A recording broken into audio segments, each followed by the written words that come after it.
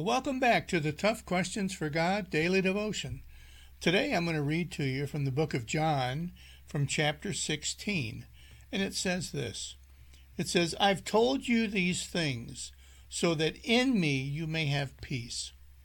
In the world you will have trouble, but take heart, because I have overcome the world.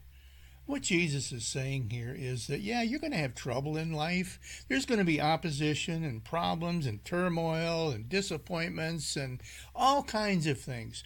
But by trusting in Jesus, the Creator God, the one that walked here on the face of the earth, he says, trust in me, because you know what? I've told you all of the things that I've told you, because I want you to understand that, yes, this life is not going to be the rose garden. It's the next life that is promised to you, promised in a way that is just going to be unbelievable. Trust me. Thanks, and God bless you, and I will see you tomorrow. Don't forget to share and to like this, and to share this on your timeline with other people. Thanks, and God bless.